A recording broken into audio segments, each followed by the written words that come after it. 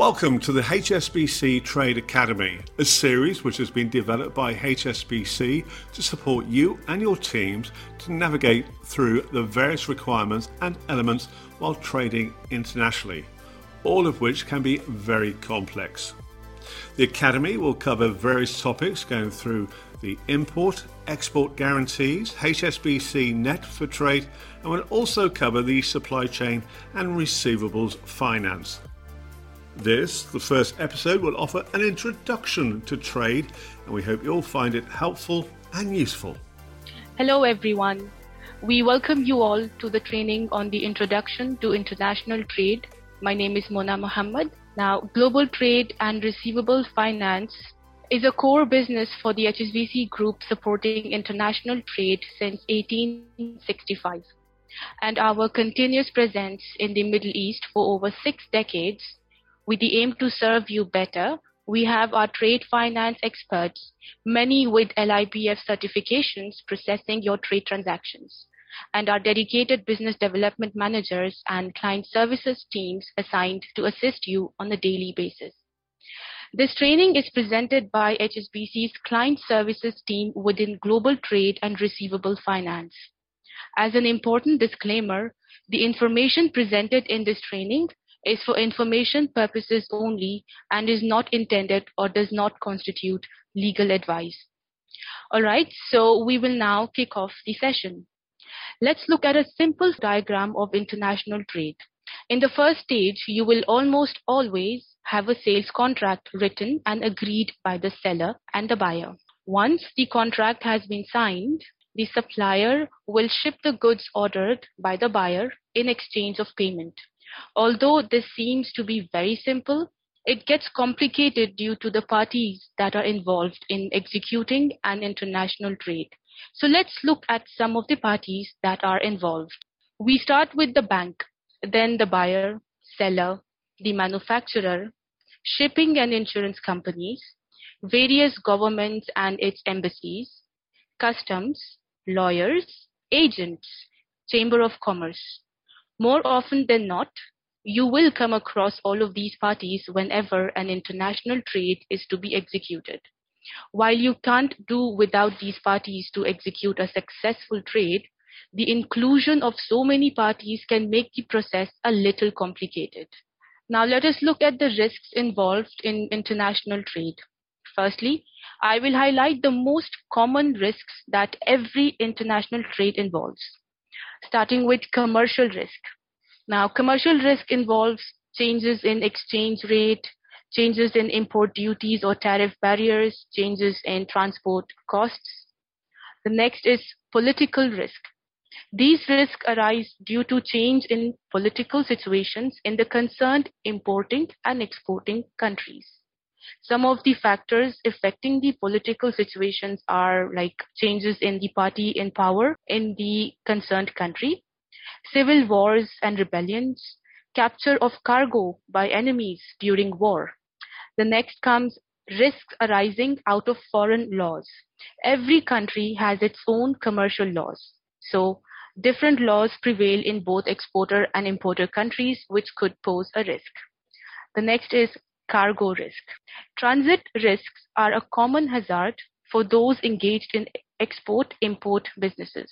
Risks could be due to storms, collision, theft, leakage, explosion, spoilage, fire, and high sea robbery. Now, getting the appropriate insurance helps to mitigate this risk to an extent. The next one is credit risk. Once goods are sold on credit, risks arising in realizing the sale proceeds are referred as credit risk.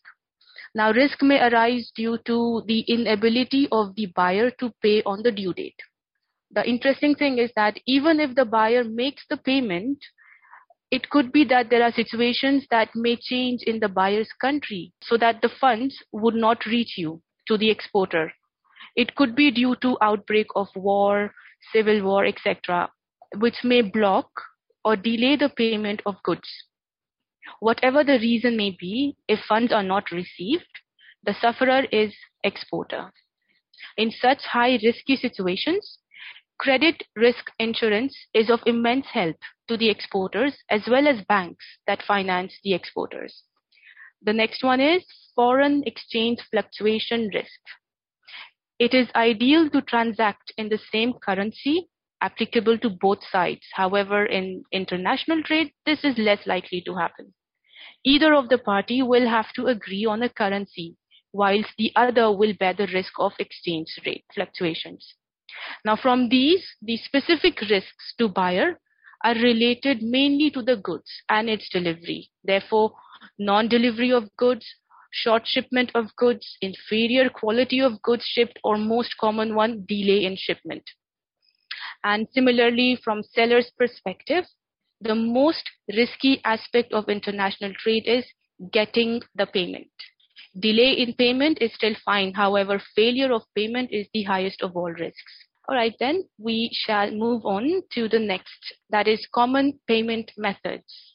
We will now dive into understanding the 4 common payment methods that we are all familiar with, and also look at the risks and mitigants for each payment method. Understanding these payment methods are most important for you, as you must agree on the payment method prior to the goods being shipped.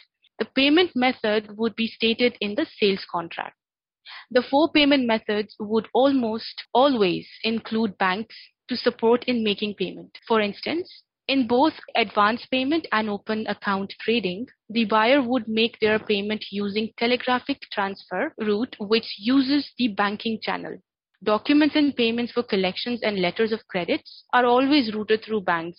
Having said that, for the first 2 payment methods, that is the advance payment and open account, the trade teams within the banks only get involved when a loan is required.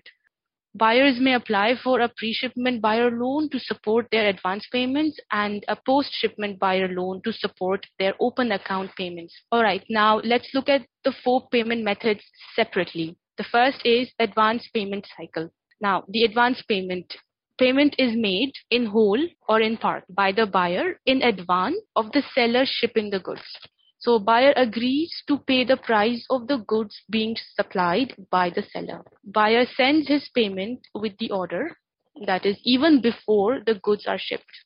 Seller ships goods to buyer after the amount has been received by him. As mentioned earlier, bank's involvement is limited and involves few banking fees. The only involvement by banks in open account trading is the transfer of funds from buyer to seller unless a trade loan is applied for. Advance payment is relatively simple to administer. Now, most important thing is that whenever you are asked to negotiate with your clients on payment methods, it is extremely important to know who bears the risk. For advance payment, the risk is borne by the importer completely. Now, what are the applicable rules when using the advance payment method? The answer is none. There is no rule book for advance payment, unlike the rules applicable to DCs, that is UCP 600, and for guarantees, URDG 758 and similar. Let's look at the cycle. The first is sales contract for any trade, be it domestic or international. So first, the buyer and seller would agree on the terms of sale and sign the contract. The buyer will then submit their advance payment instructions to their bank on the basis of sales contract. The bank will then act upon buyer's instructions and remit the payment to seller's bank. Upon receipt of payment, seller's bank will then credit seller's account. Once the payment is received by seller, they will then ship the goods to buyer. This is the most risk-free method of payment for seller, as they get their payment prior to shipping the goods. Now let us move on to the next method of payment, which is open account trading.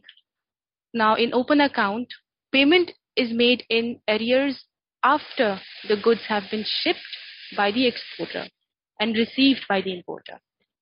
In this, importer gets an opportunity to examine the goods before they make payment, which is always a plus. Now, as mentioned earlier, banks' involvement is limited and involves few banking fees. The only involvement by banks in open account trading is in the transfer of funds from buyer to seller unless a trade loan is applied for. Open account trading is relatively simple to administer. Exporter must be confident about 2 things. That is, reliability of the importer, and stability of the importer's country. Now, for open account trading, the risk is borne by the exporter, that is the seller. Now, what are the rules applicable when using open account? The answer again is none. Now, let's look at the cycle. First step, agreement between buyer and seller and signing of the sales contract. The seller will then ship the goods as per sales contract and share the shipping documents with buyer. Upon receipt of goods, buyer will then submit their payment application to their bank. The bank will then act upon buyer's instructions and remit the payment to seller's bank. Upon receipt of payment, seller's bank will then credit seller's account. This is the most risk-free method of payment for buyer as they get the goods prior to remitting the payment to seller. Now let's move on to the next method of payment. And that will be discussed in the second part of the episode Introduction to International Trade in this HSBC Academy podcast series.